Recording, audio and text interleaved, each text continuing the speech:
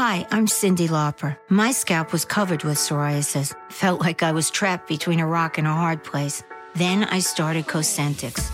Cosentyx secukinumab is prescribed for adults with moderate to severe plaque psoriasis 300 milligram dose. Don't use if you're allergic to Cosentyx. Before starting, get checked for TB, serious allergic reactions, severe skin reactions that look like eczema, and an increased risk of infections, some fatal, have occurred. Cosentyx may lower ability to fight infections, so tell your doctor if you have an infection or symptoms like fevers, sweats, chills, muscle aches, or cough, had a vaccine or plan to, or if IBD symptoms develop or worsen. Learn more at Cosentyx.com or 1-844-COSENTYX. Cosentyx works for me. Ask your doctor about Cosentyx. Dental Associates of Northern Virginia redefine what it means to visit the dentist. Get top-quality, personalized support from committed experts who prioritize the well-being and satisfaction of you and your family. Care is centered on a highly personalized treatment plan backed by the trust and support of long-lasting relationships. Schedule your next appointment by visiting dental1-va.com/offer/SiriusXM. Without the ones like you, who work tirelessly to keep things running, everything would suddenly stop. Hospitals, factories, schools, and power plants, they all depend on you. No matter the weather, emergency, or time of day, you're the ones who get it done. At Grainger, we're here for you with professional-grade industrial supplies. Count on real-time product availability and fast delivery. Call, clickgrainger.com, or just stop by. Grainger, for the ones who get it done. There's no I in team, but there is one in Indeed, and that's the hiring platform that you need to build yours. When you're hiring, you need Indeed. Instead of spending hours on multiple job sites searching for candidates with the right skills, Indeed's a powerful hiring platform that can help you do it all. One of the things I love about Indeed is that it makes hiring all in one place so easy because Indeed does the hard work for you.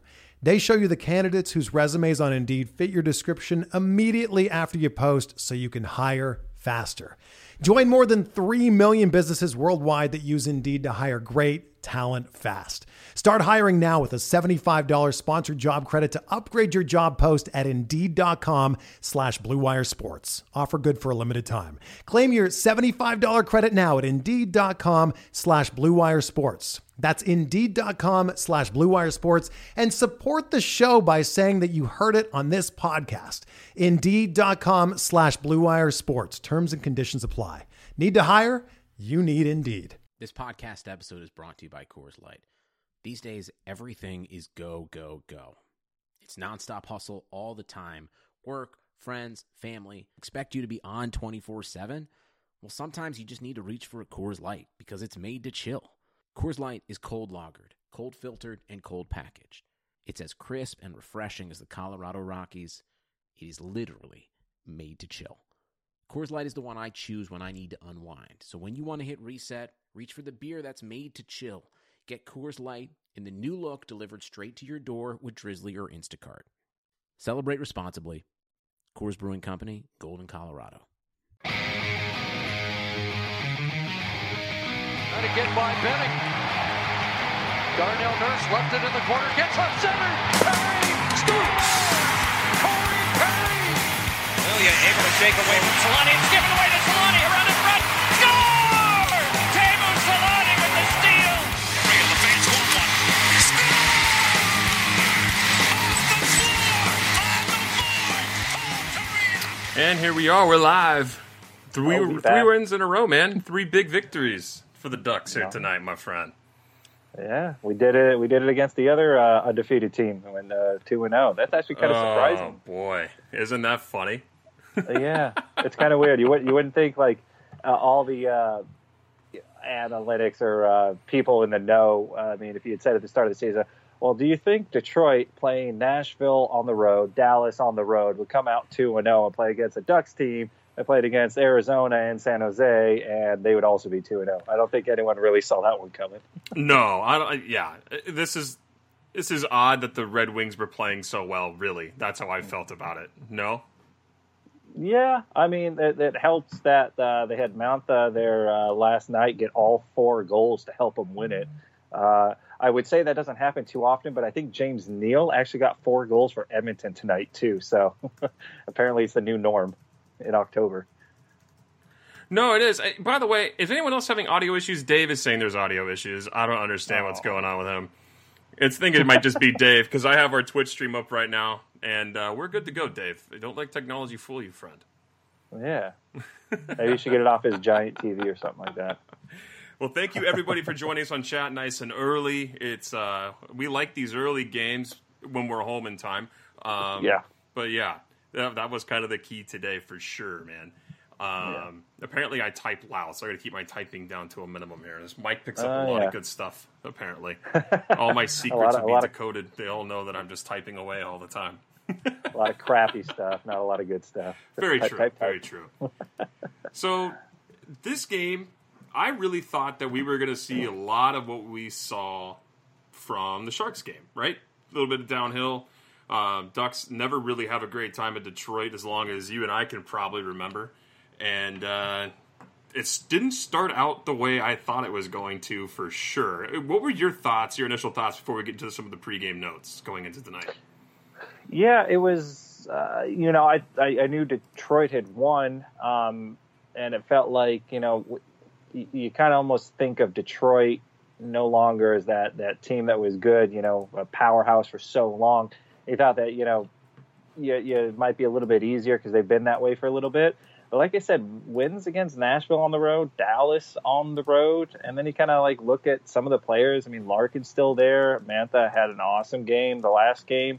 But they still got Bertuzzi, and Howard's playing well. So, the fact that they were 2-0 kind of already had me all right, well, maybe you don't take that team too lightly, just like everyone would take the Ducks really lightly at starting 2-0. So I still thought we should win that game, just because I felt that our talent was already there and our goaltending is much stronger. So I was hopeful, but wasn't, overly confident that we're just going to walk through Detroit. Right, and we came off a really high game last on Saturday. I know we were all like, we know. It's only been 2 games, but we had to keep saying that to calm ourselves down, because we trashed the Sharks a bit there at Honda Center, which was great. But some people, I think, on Twitter were talking, or even the broadcast said it started 5-1-1 last season. It's like, well, these games have not looked anything like last season at all. Even tonight. Take sluggish first period for sure, really slow start. Second period, pretty good, not terrible. And then the third period was outstanding. So the Ducks kind of slowly built up a comeback tonight, which is a much stronger showing than what we saw, especially under Randy Carlyle. Yeah, exactly. And that's kind of the big difference between last year and this year was, those 5-1 starts, we were talking about it we're winning, but we damn sure don't look like we should be winning. And although even for, I would say probably, a third to half of this game, we didn't really look like we were in that game for the most part. We did turn it on. We were at least competitive for the other half of the game. Mm-hmm. We weren't like that last year. So comparing last year to this year, you're talking completely different things. It's not apples to apples and oranges here. So this team is better than they were. They look good. They look lethal. And last year it was winning 1-0. It was winning, barely 2-1. But Gibson's in rare form. We're only 3 games in.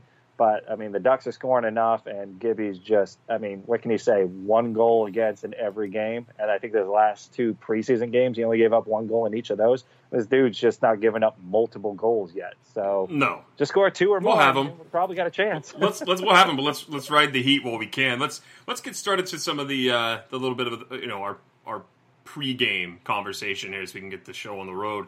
Gibby in the cage tonight. It was also noted today by Eric Stevens that he's most likely going to get the cage again on Thursday against Pittsburgh, which means most likely Ryan Miller will see Columbus on Friday on the second half of back-to-backs. Why not give Gibby the Pittsburgh start as well? Really only one lineup change, and that was Nick Delorier out, and Nick Ritchie slotted in tonight, and Max Comtois called up Sam Steele on IR. So everyone was like, oh, why are we putting in Nick Ritchie instead of Max Comtois? I get it. But Nick Ritchie, really, we know what we're going to get out of Nick Ritchie night in, night out, and he's not a terrible player. He's not Nick Delorier. It's not like I don't know. I think we need to give him a little more credit than some of the people that are saying he's like a bag of pucks, don't you? I mean, were you really all that disappointed that Max is going to be up with the team on the road trip and probably see ice, just not tonight?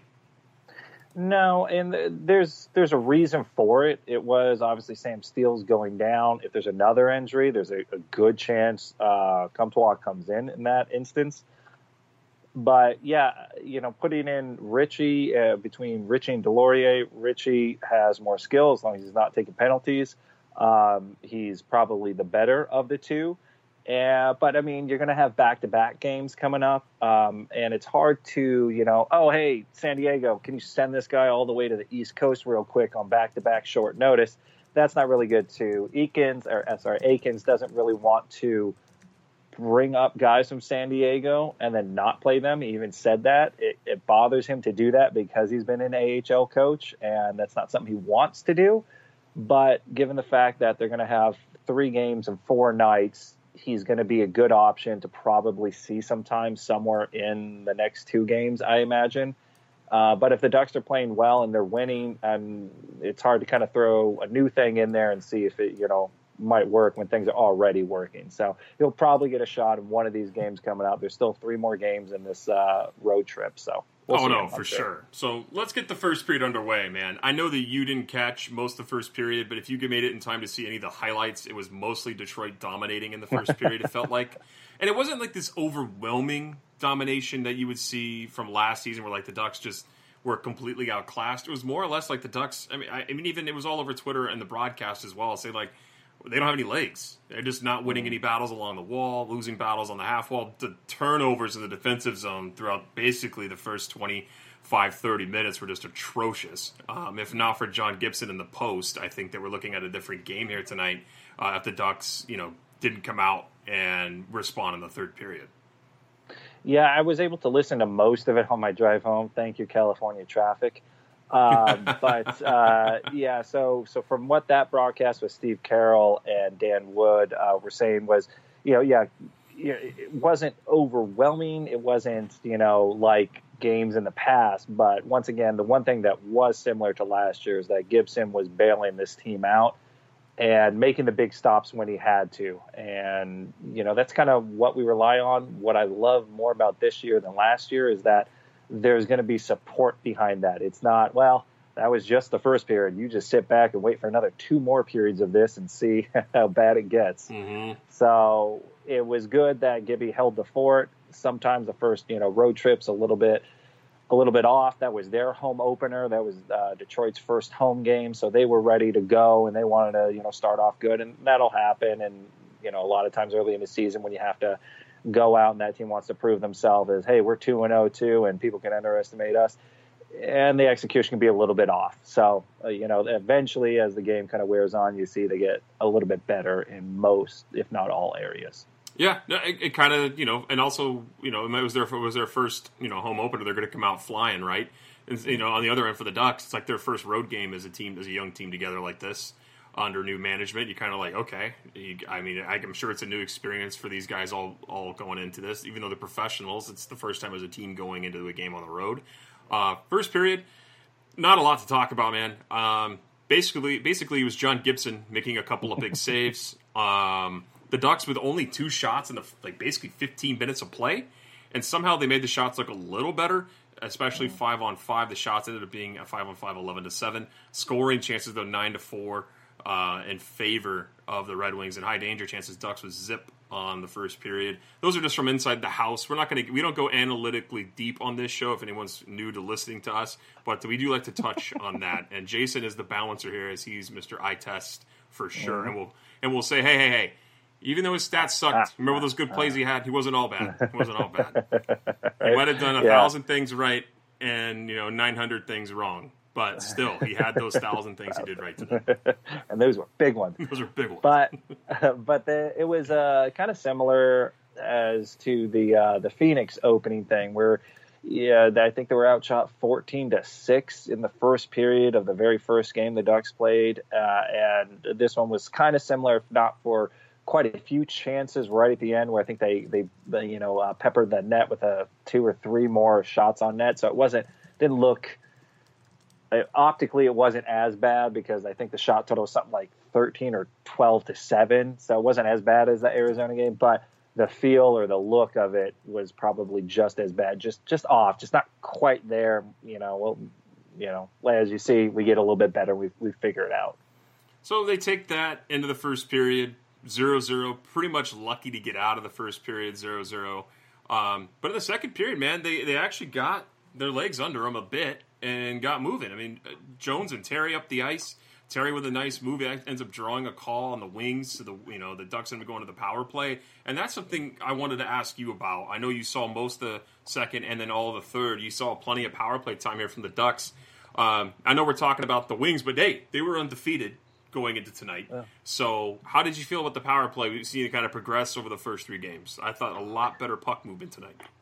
Yeah, not only puck movement, but just not panicking or not just making immediate decisions. The one thing I did notice is that the wings were pretty relaxed in how they defended, and so there wasn't as much pressure on the players. But it seemed like the Ducks were, they're good with pressure now. They're good without pressure.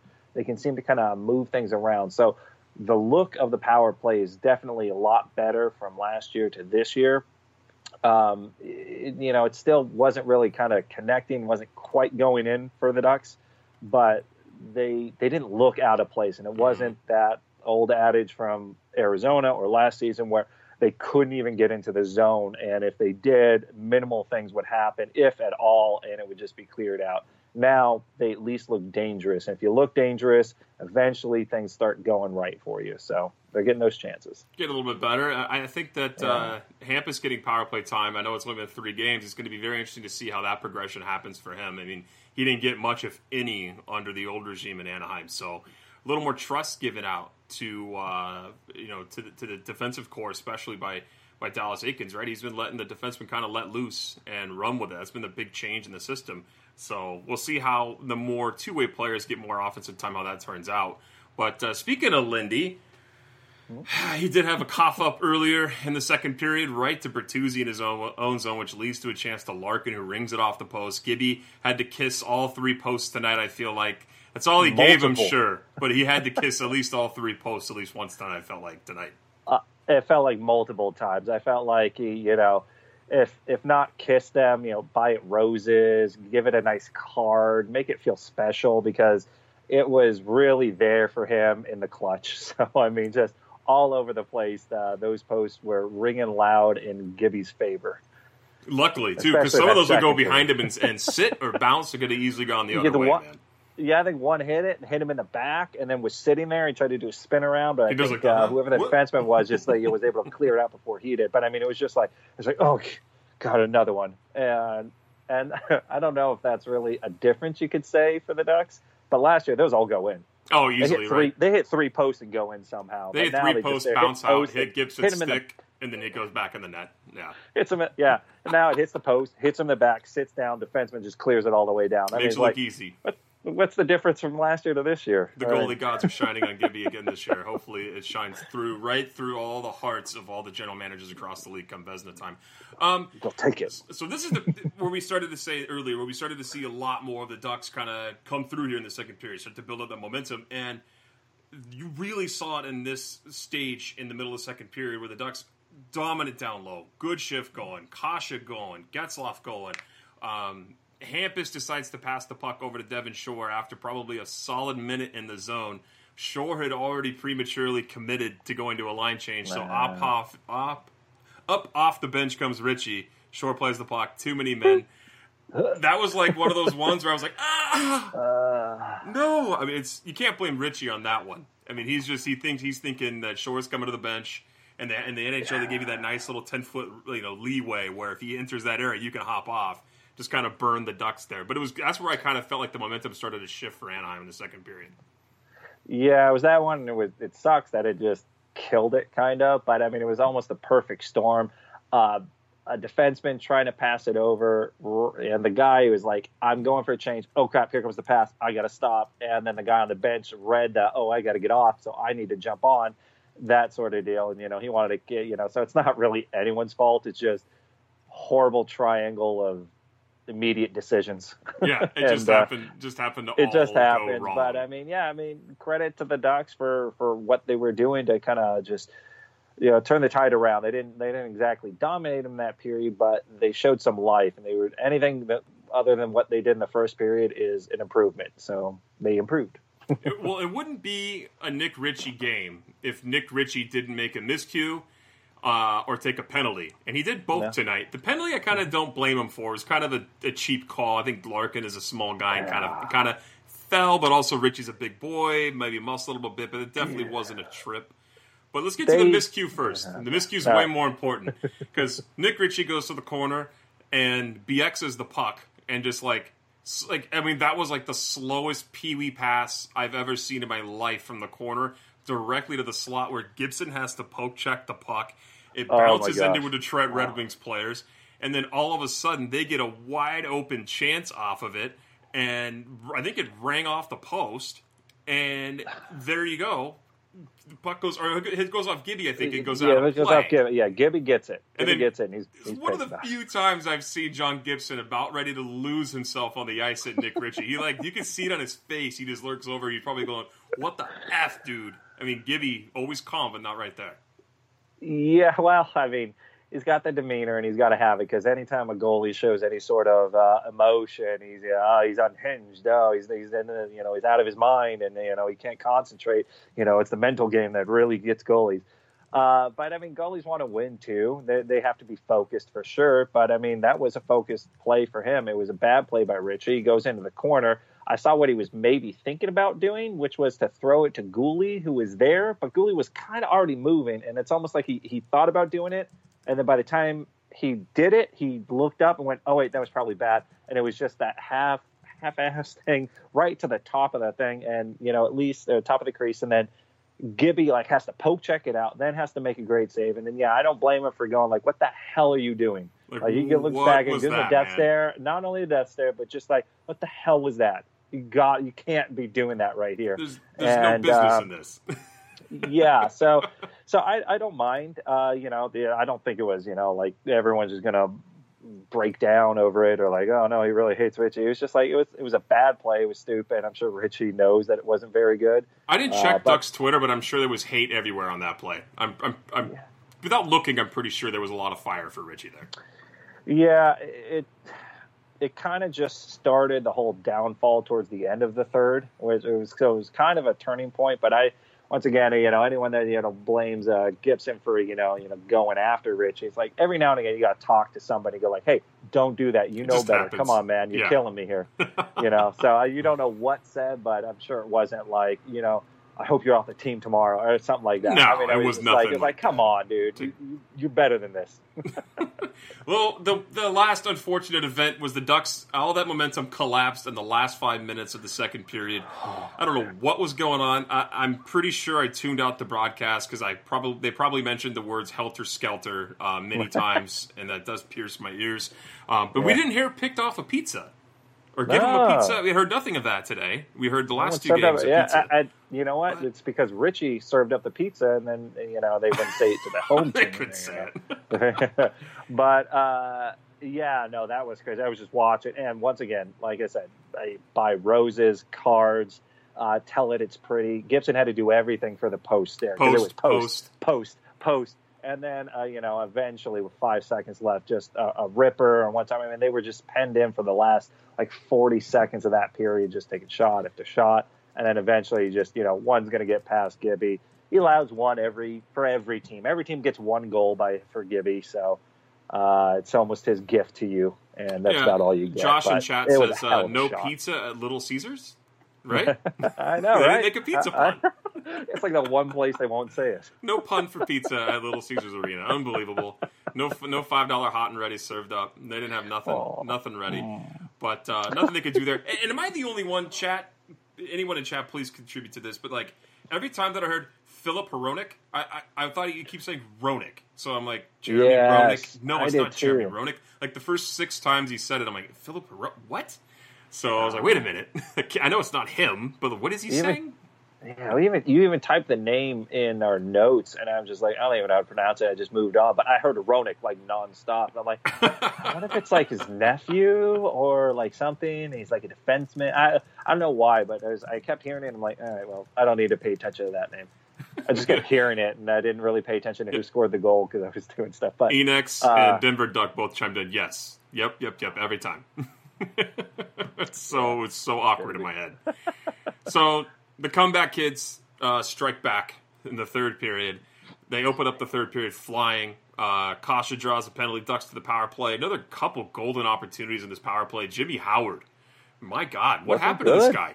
Why is he all of a sudden a decent goaltender all of a sudden? I mean, there was a time where Peter Mrazek's taken over the crease. Howard's done. No one wants his contract. He's always injured. He's got a groin injury. Yada yada yada. Last season, not so bad, and he's got a strong start this season as well. And tonight, I think even though they lost, he played pretty lights out. He's pretty good against the Ducks. I mean, say what you want about his overall numbers and other games you see him, but whenever he plays the Ducks, and this is not looking at stats, but just from memory, he's usually pretty lights out. He's always a difficult beat for us. And he was proving it again. It was like in close plays, deflected plays, the breakdown plays. He was pretty good with, about the only exception is over, by the time we got to the third period, it was kind of like shots from the points started kind of creating rebounds or trouble for him. Right. But other than that, he played an amazing game because I was kind of going like, oh man, he's going to steal this one for Detroit the way we're kind of coming at him, just like I'm sure everyone feels Gibson was doing last year, just stealing games for the Ducks wherever they won. I just felt bad that Henry couldn't buy a goal on that. I mean, he just swatting, and it just happens to go off the arm, off the head. It's like, just a quarter-inch higher. It goes in over Howard. Oh, yeah. Oh, that was a damn good save, too. Oh. So the next play, and it's been really nice to see from Ryan Getzlaf. He's had a strong 3 games. I feel like he really stood out in the San Jose Sharks game. Again tonight, winning battles. He's making plays. He's had his miscues, but this whole team's kind of had their own miscues in the defensive zone. But the play he made in the neutral zone to strip Bertuzzi in the neutral zone, throw it up to Sylvie, to Hampus, who rips it on net off of Raquel in front, and all of a sudden the Ducks get a bounce, and it's a 1-1 game. We just praised Howard, but honestly, man, there's nothing he could have done there. Yeah, pretty much. I mean, he makes the initial stop on, what's essentially turnover in his defensive zone.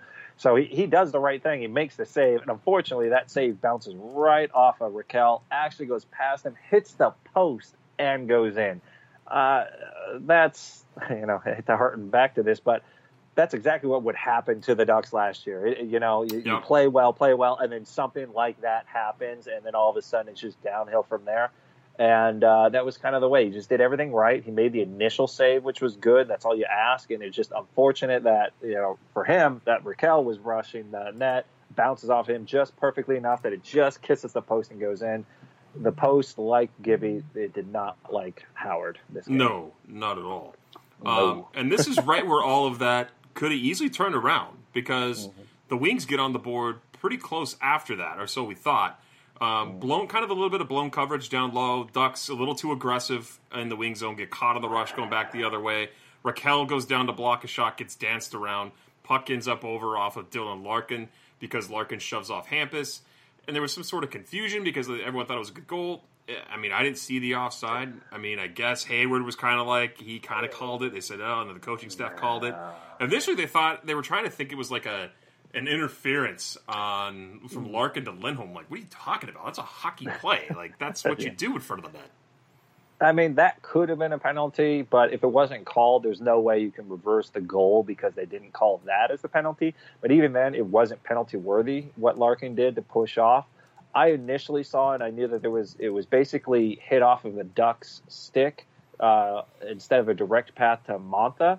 And so he became what looked to me, it all looked like it was close. Like I was like, that looked weird. But then the play kind of continued, and it was even a weird play where the pass happens, the shot gets deflected, but then goes back to the original shooter, and it weirdly deflects off of his stick, and then goes right to Dylan, and Gibby's like from left to right to middle to everything, and then Dylan ends up doing a push, gets the puck, and shoots. It was a weird play and a weird goal that would have sucked to give up, but it was kind of like one of the same thing that we just scored, against Howard, where it's just as weird bounces that ended up going in. There's not much anyone could do about it, but the fact that they challenged it, and that was my first thought, was they're going to challenge to see if that was offside, because it looked close to me initially, but I didn't think it was going to be that close or even close enough to really overturn. But then they scanned the camera over to Eakins. He's talking to his assistant coach. He goes challenge, and then that's when I knew. It was like, there's nothing in front. It's not like Gibby got hit or couldn't make a save or something. So I knew it had to be offsides. But the new rule now is that if they did that offsides and it didn't work, the Ducks would go shorthanded. So not only did they be down 2-1 after had just tied it up and found a chink in the armor. Not only would they be down, then it would have to be killing another penalty. So it was wasn't that rule in place last year too, though? No, I'm pretty sure if you challenged and then you blew the challenge on the offside, you have to take a penalty. Someone in chat correct us. Who wins? Yeah, but the new rule now is that across the board, you can have unlimited challenges. You can challenge as much as you want, but it keeps going up. So if you challenge, whether it's offsides, goalie interference, you can challenge that. But if you're wrong on any of those, it's a minor. If you do it a second time, it's a double minor. So they're not giving you that little timeout break as, your little, I'm going to challenge. Oh, I lost a timeout. Oh, that sucks. I just got 4 minutes of review for my timeout. Whatever. Jimmy says it was a penalty last year too. So on offsides, but not on goalie interference. Goalie interference would charge you for a timeout. Oh, well, there's confusion in chat. Dave says you're right. Now everyone's back and forth. Everyone's chiming in. Nah.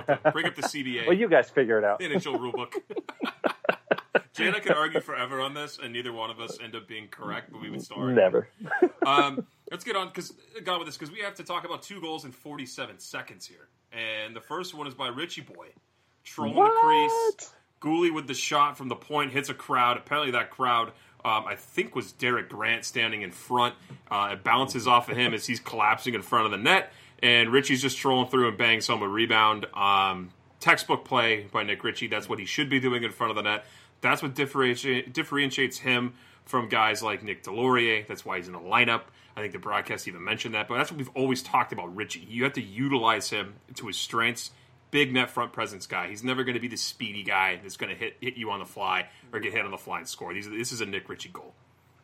Yeah, and with Corey Perry gone, and he was always kind of that pest and that guy who was sitting around the front of the net looking for the garbage goals.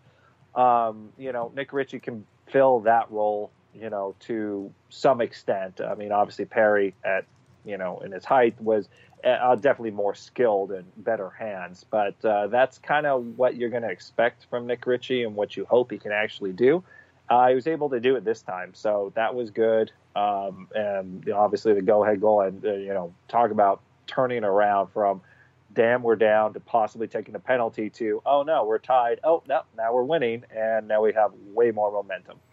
And then, so the next goal happens 47 seconds later. It's Jakob Silfverberg with just a nice half. He has that perfect half slap shot that he loves to do. Raises the stick just barely above the knee, claps it far side on Jimmy Howard. Not a chance, but this is another play, Jay, where Getzlaf is able to strip the puck again in the neutral zone, feeds the puck up along the wall, and finds Shore. Shore finds Silfverberg, and Silfverberg rips it home. But, collectively, that was a great shot. But I love how Getzlaf's doing this in the neutral zone and breaking up plays and causing the rush the other way. We need to see that. Yeah, it's kind of a different thing, because last year it was, if he was ever, he was so needed and relied upon to be the offense or be down low to facilitate the offense. It's last year was hey, get down low, grind it out, and make a play happen. Mm-hmm. And it was so many times that he was on the back end trying to catch up to, whatever play is going back the other way. And now he doesn't necessarily have to do that. He can kind of float around a little bit, and he's got great hockey instincts. And those hockey instincts, he can see where passes are going to be or what players are trying to do. And he's still quick enough and smart enough to pick those plays off. And I think he's been given a lot more of the tools, a lot more rest within games, to where he's not asked to do all of the heavy lifting, shift in and shift out. that kind of helps him get to these points where he can, pick these plays apart, not be too exhausted, be able to set up other players and let it happen. And he looks far more comfortable, far more energized, and a lot smarter. And it's not that he hasn't been smart. It's just he's been so heavily drawn upon for offense that he's had to ignore maybe the two-way game that he's still really good at. He's just always been overutilized, you know what I mean? And now he's at that age where Dallas is like, we're going to roll all four lines all night, give everyone as much playing time. Michael Del Zotto, I think, played 20 minutes, like something ridiculous like that tonight. So a lot of faith in what's going on from the coaching staff to its players.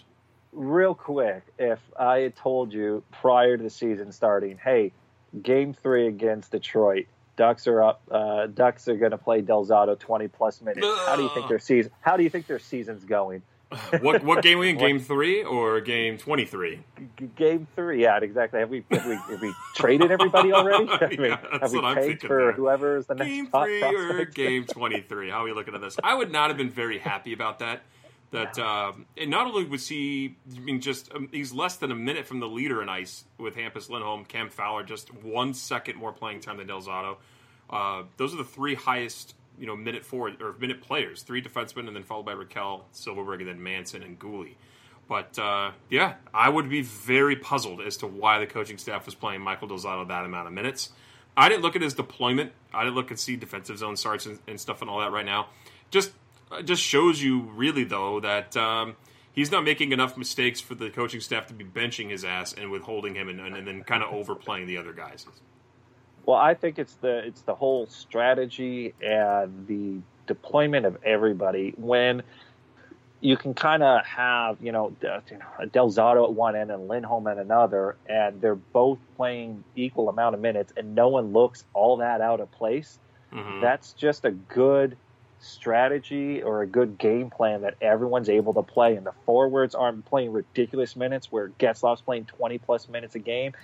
He doesn't, I don't notice him as much out there because he's not there as much, but when he's out there, he's great and everybody else is great. I mean, just evening everything out, I think, does two things that the Ducks wanted to accomplish, and that was to be a threat at all times with scoring chances and have that energy. Second thing is probably to reduce those injuries. I mean, you start putting guys out there for 20, 25 minutes, they're going to get exhausted. They're going to get in vulnerable spots and start getting hurt. You start delegating more of those minutes, they get a little bit more rest, a little bit more energy to start making better decisions.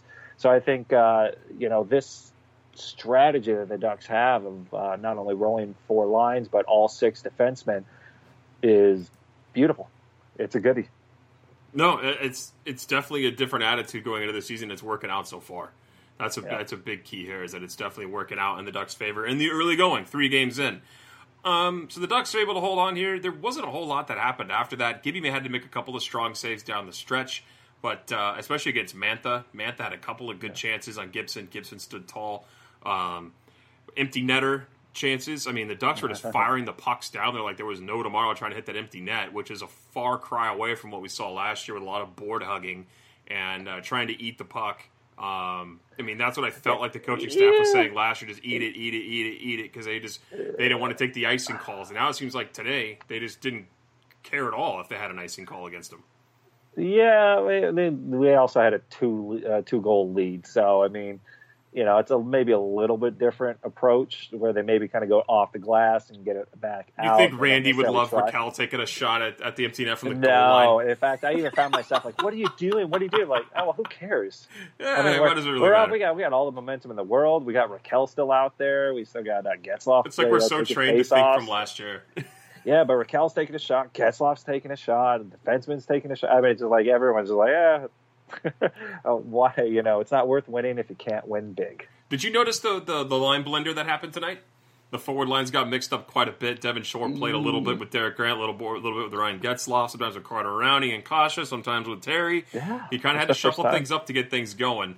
So we know he's not afraid to do that. He's not a matchup guy at all, as we see with the rolling of lines. But try to find the boys' legs somewhere between the first and third for sure.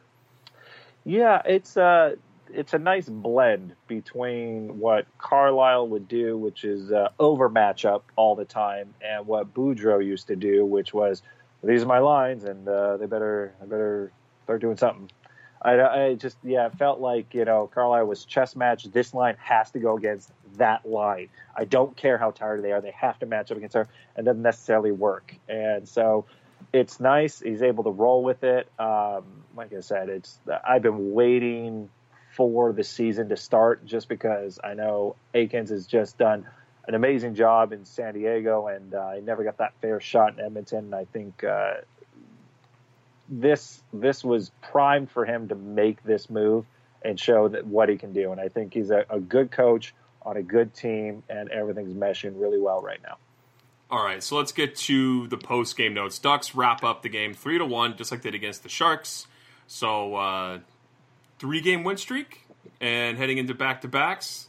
We're going to see how the competition is in Pittsburgh, and of course also in Columbus. But there's no Bob in Columbus anymore, so maybe is Korpisalo in net, or who the hell's in net in Columbus nowadays?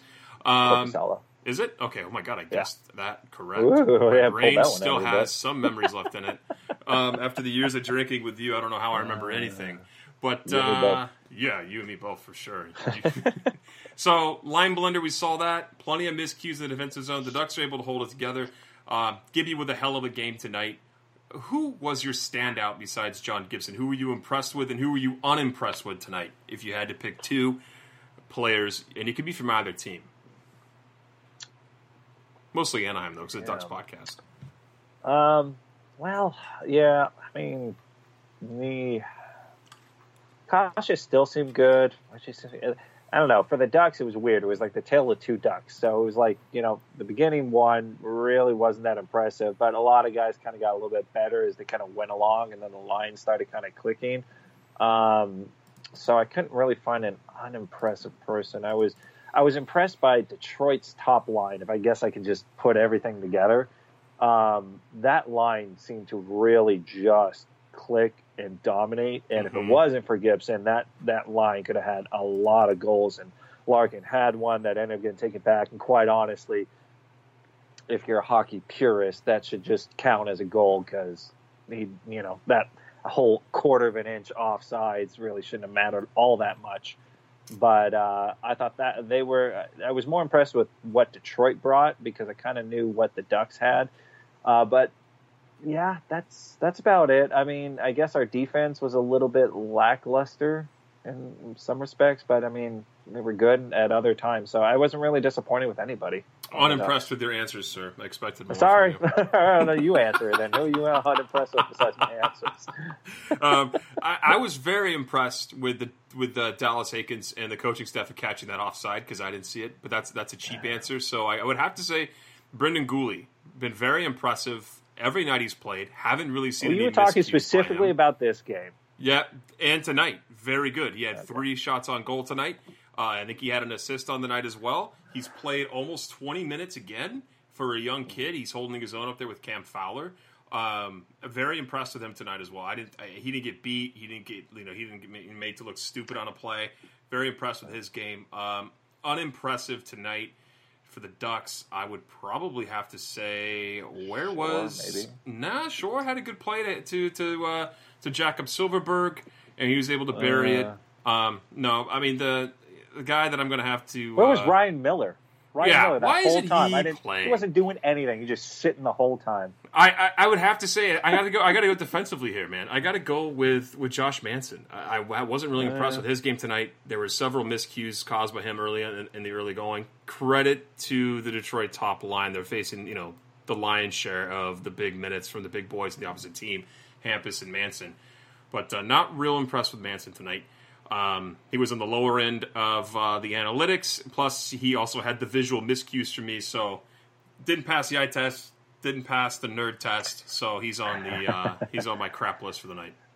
Yeah, I guess if you're not going to play well at hockey, you better hit somebody.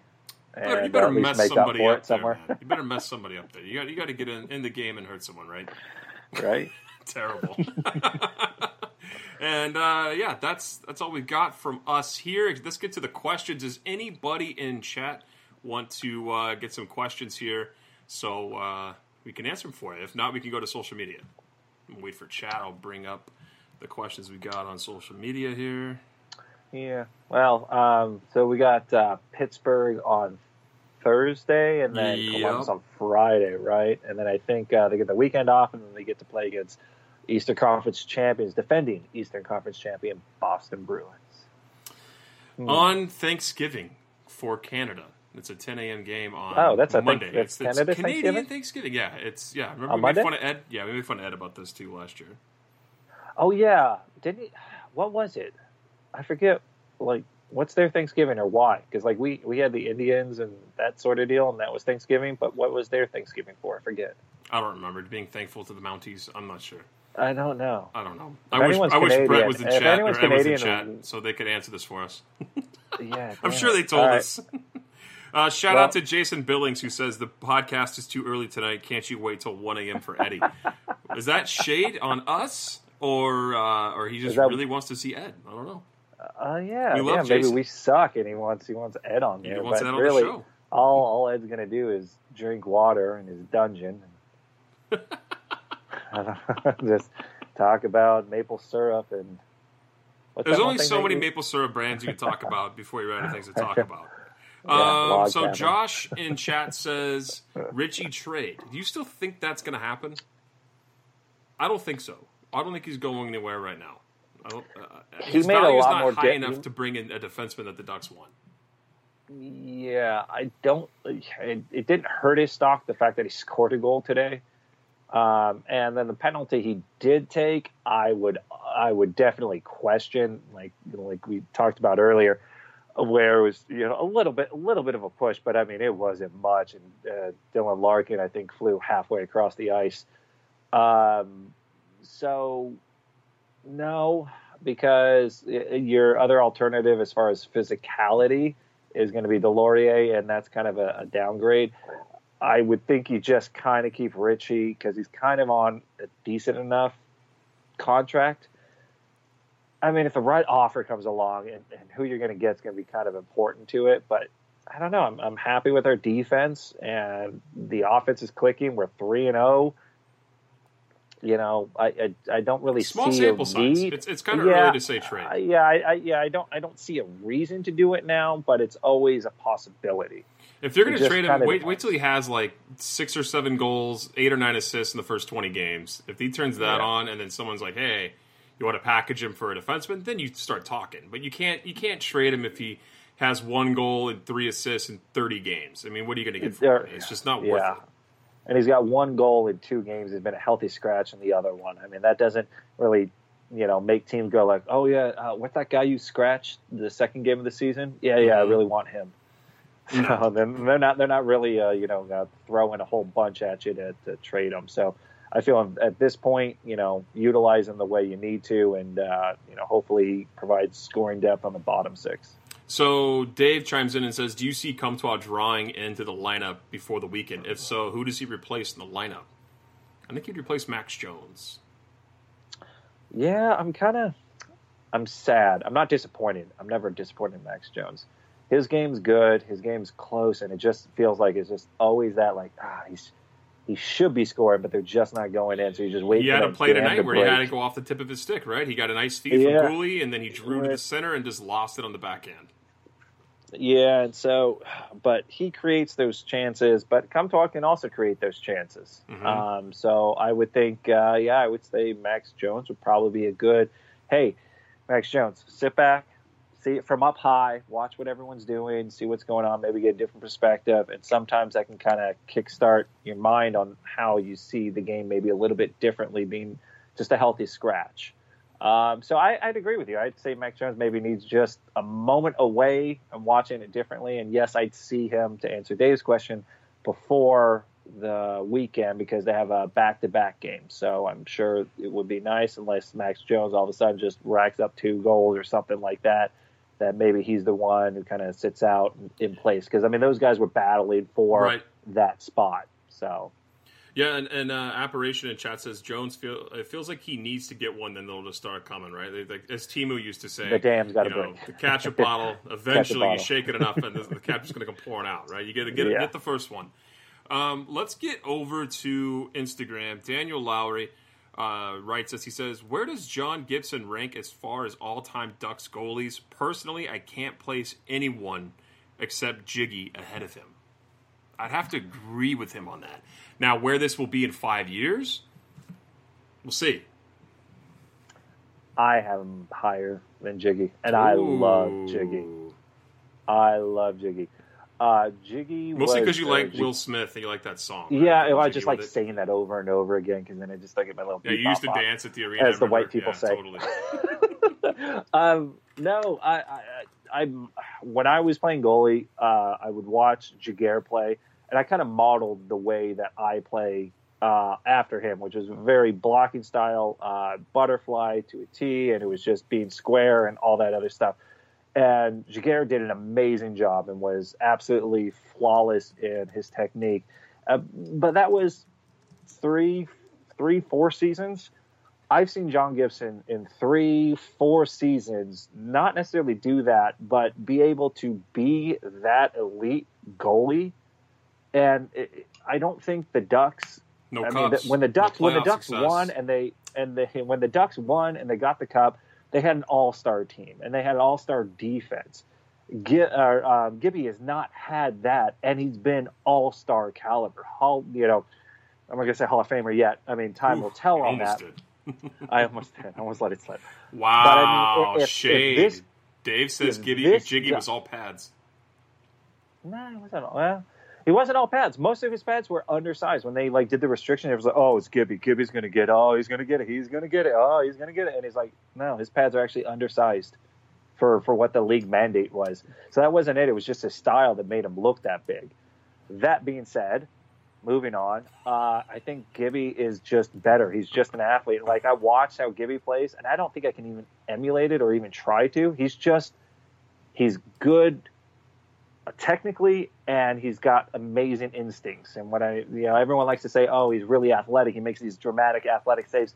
I hate the word athletic because I think most goalies are really athletic in that they can do amazing things. They can stretch really far and they can control their body really well. Mm-hmm. It's just instincts. It's like, oh, I need to go, wait, that passes over here. That stick's coming over here. And just for whatever reason, that's the thing that stops the puck. And it's just the instincts of it. And I think it's very rare that top goalies have that instinct. I think Carey Price, I think John Gibson have the top 2 instincts as far as goalies go. And Bob Bobrovsky, in my opinion. So I say John Gibson is probably the best goalie the Ducks have ever had. So yeah, that also speaks to Jan Richter from Twitter. Says, how good is Gibby again? What's his secret to rob the league year after year? And what do you think about the scoring that there is? No one who really stands out. They're scoring as a team. So let's talk about that. First 3 games, we just gave all the love to Gibby. But what do you think about the scoring this year? Right, it's no one individual. It's more of like a team effort. Which is great. That's what happens when you roll 4 lines and you have a good structure where it's just like. And this kind of harkens back a little bit to what we've talked about in past post games, and it was just. We got a structure on defense, and that defense needs to work a certain way, and they need to be relentless on that defense. When it comes to offense, here's an idea of what to try, and other than that, be spontaneous, be unpredictable, because unpredictability is what's really hard for goalies to stop. And the more that they can do it, and the Ducks have a lot of really great offensively gifted forwards that are creative, that can make plays happen. They've just always been stifled under a structure that was never allowing them to do that. Now the floodgates are open. It's like, hey, here's an idea, try and go this way so everyone has an idea of what everyone's trying to do. But hey, if you see something happen, you make a move, and somebody else, you try and pick up on whatever that other person's doing and feed off each other and see if it works. So I think we have 4 lines that are capable of being creative. And as long as you are given the reins to do that, then all 4 lines should have the ability to do it. They're not all just bogged down on you have a role, play that role, that's it. I don't think anybody's going to deny the fact that Randy Carlyle didn't have a bone of creativity in his entire being. He was just simply, this is what you do. It's a textbook. Do it. That's it. Don't stray from the path. Like, he Old says school like hockey. he says like crazy stuff. Like I was listening to Shane O'Brien the other on a podcast with Josh Cooper, and he was talking about Randy Carlyle, and he was like, if you messed up and you like tried to stood up to him, he would say something like, "How many Norses do you have there?" Like, wow, as a coach, you're going to be throwing shade at your own defenseman like that. Like, come on, man. Like, totally different coaching style from going from RC to DE, I guess, right, Dallas Aikens. So let's move on over to Facebook. Benjamin Russell says, Ducks are now 3-0. What do you think our streak will be over the next few games coming up? So let's just take it through to Monday. How do you think this pans out? Do we see a 6-0 Ducks? Or do we see a 5-1-1? Or 5-0-1-1? Or what do we see here? Well, they got Pittsburgh. Now, Pittsburgh early on in John Gibson's career was not a very friendly place for him to play in, even though it's his hometown. This is a different John Gibson. This is a different Ducks team, and this is also a Pittsburgh team that now is going to be, for quite a while, going to be without Malkin and Bukestad, I think. I don't think it's Bukestad. I don't know who Bukestad, yeah, no, it's Bukestad and Malkin are out long term.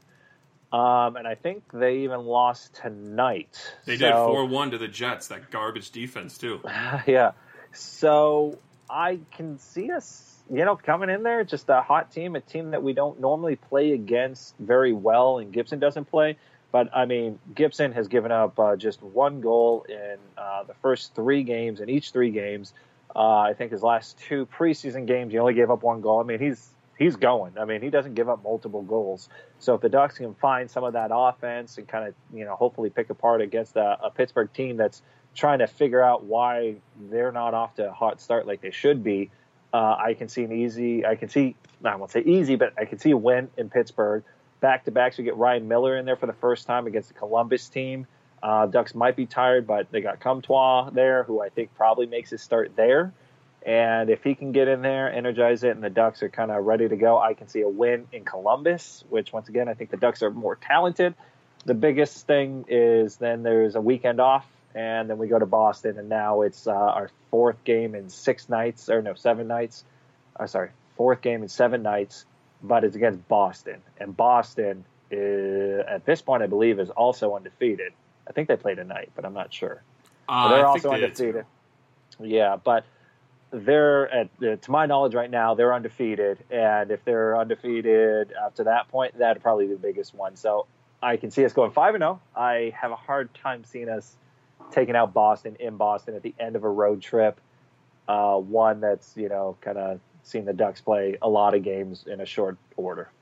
So I'd say 5-1 by the end of this. 5-1, that's a strong one. I would say 4-2. I think they might lose one of these on the back-to-back. And then I think I hate to say definitely, but I have a really hard time seeing them go to Boston and win in Boston there. I think that Boston's one of the top 3-4 teams in the league right now. That's a tough go. Real tough go. That'd be the first real big test, I would say, other than possibly Pittsburgh, but that's a depleted Pittsburgh team. So it's not quite the same, but even then, Pittsburgh always seems to find other people to just jump in when one of their big guys is out. So who do you think did the Ducks lose to, Pittsburgh or Columbus? I think they lose to Columbus on an off night on the second half of back-to-backs, which is unfortunate for Ryan Miller. And then I just have a hard time saying, yes, they're going to win it in Boston. I don't think 6-0 is possible right now. 6-0 is tough, but I can see 5-0 and then losing in Boston. I think they went 5-1-1 last year through 7. So I know. Come on, man. Anybody who's got Gibby's got a chance. We got one last question here on Facebook. It's from Nick Webb. We already talked about it a tiny bit, but I want your opinion a little deeper on Michael Del Zotto. Played over 20 minutes. Could this be a trend moving forward or a one-off? It's kind of a good question because you're going to see times where guys play a little less, a little more. But do you think Michael Del Zotto is going to get the chance to play these type of minutes? I mean, there's no injuries in the blue line right now. No. I mean, honestly, you'd have to put him as a third-line defenseman playing 20 minutes, though. Because he doesn't play a lot of offense. I don't really see him as like a power play specialist. I don't really see. I mean, he could probably play a lot of penalty killing minutes, but I don't think they care as much on defensive matchups. I think we like I say, we kind of touched on it a little bit. I think it's a whole thing. It's by committee. So it's all 4 forward lines. It's all 3 defensive lines. And every now and again, that person's going to match up, be out there maybe a little bit longer. But I don't think he was, out there. But he's playing well. So, I mean, who cares? If he's playing well, then I don't mind him being out there 20 minutes. It's, he's giving up every other goal, then, that dude needs to be off, or, don't utilize him as much, or plug somebody up. They're going to give him the leash until he makes the mistake, right? It's like a parent. You trust your kids until they screw up, and then you got to reel them in. So we'll see how much leash Del Zotto has before he gets reeled in a bit. Yeah, I don't think they're really just letting him just go and he's the top defenseman. I just think that's just the way the game ended up playing out. And I don't think it's like they value him more than anybody else on defense. I think everybody's kind of on the same plane as far as, hey, you're playing time, and, in these certain situations, we'll probably utilize you guys. But I don't think they want to do what the old style was, which is, you have your top 4, you play them ridiculous amounts, and then the bottom 2, you play them 10, 15 minutes at most, and then that's about it. You just keep those top 4 rotating. I think now it's once again, I think it's probably something to help reduce the injuries that the Ducks seem to get all the time. Hey, just start rolling more of those lines, and you don't have to lean so hard and everyone gets injured if they're starting to play 25 minutes every so often. Well, in the chat they're saying, hey, man, MDZ's a Stanley Cup champion. Let him play. He's got championship pedigree. Yeah. Who are we to tell him what to do? The dude's got more rings than we do. So. All right, man. Well, let's call it a wrap tonight.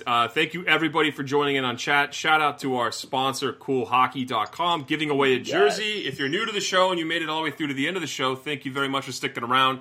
And if you don't know anything about the Forever Mighty 3-star leaderboard, we do it every single game, 45 minutes before the show starts. We tweet out 3 questions. You have to go ahead and select select us. I think you have to reply with hashtag. I think, because I don't post it. Sorry, it is. Eddie does it. Hashtag FM3stars.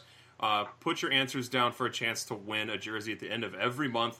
CoolHockey.com has amazing jerseys, amazing quality. They will ship anywhere to you. And if you don't want to wait for one, you want to buy one, use our promo code FM20 to get 20% off your purchase of your jersey through CoolHockey.com.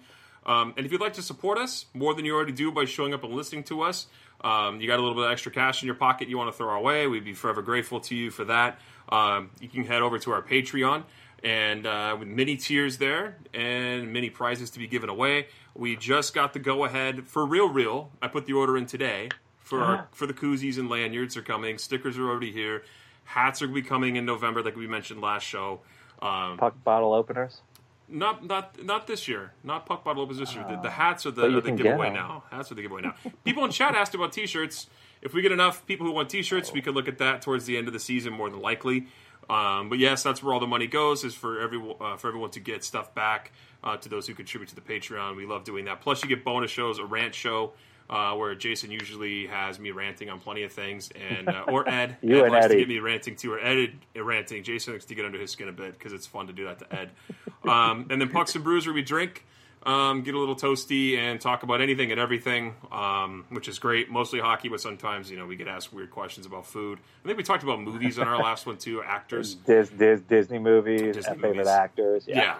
So good times to be had on the Pucks and Brews shows.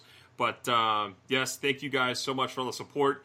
Find us on our website, forevermighty.com, on our Twitter at forevermighty, and I can name all the places we're at, but I don't remember all of them. It's too much for my brain. I'm out. Just type in Forever Mighty wherever you're at, and then you'll find us.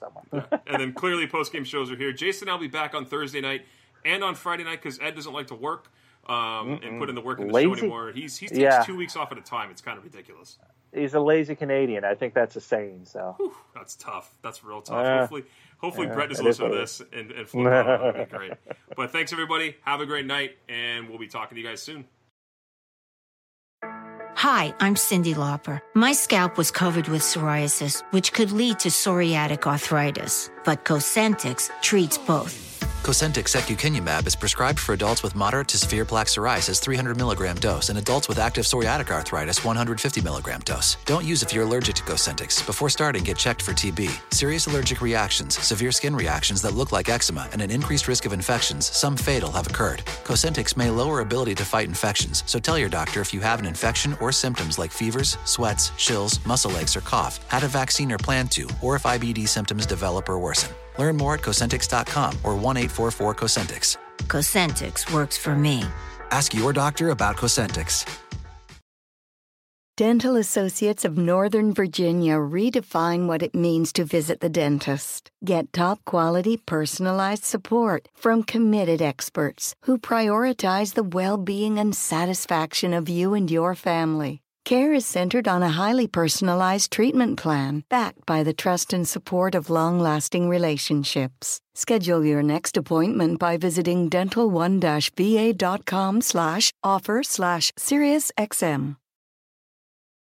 For the ones who work hard to ensure their crew can always go the extra mile, and the ones who get in early so everyone can go home on time, there's Grainger, offering professional-grade supplies backed by product experts so you can quickly and easily find what you need. Plus, you can count on access to a committed team ready to go the extra mile for you. Call, click Grainger.com, or just stop by. Grainger, for the ones who get it done.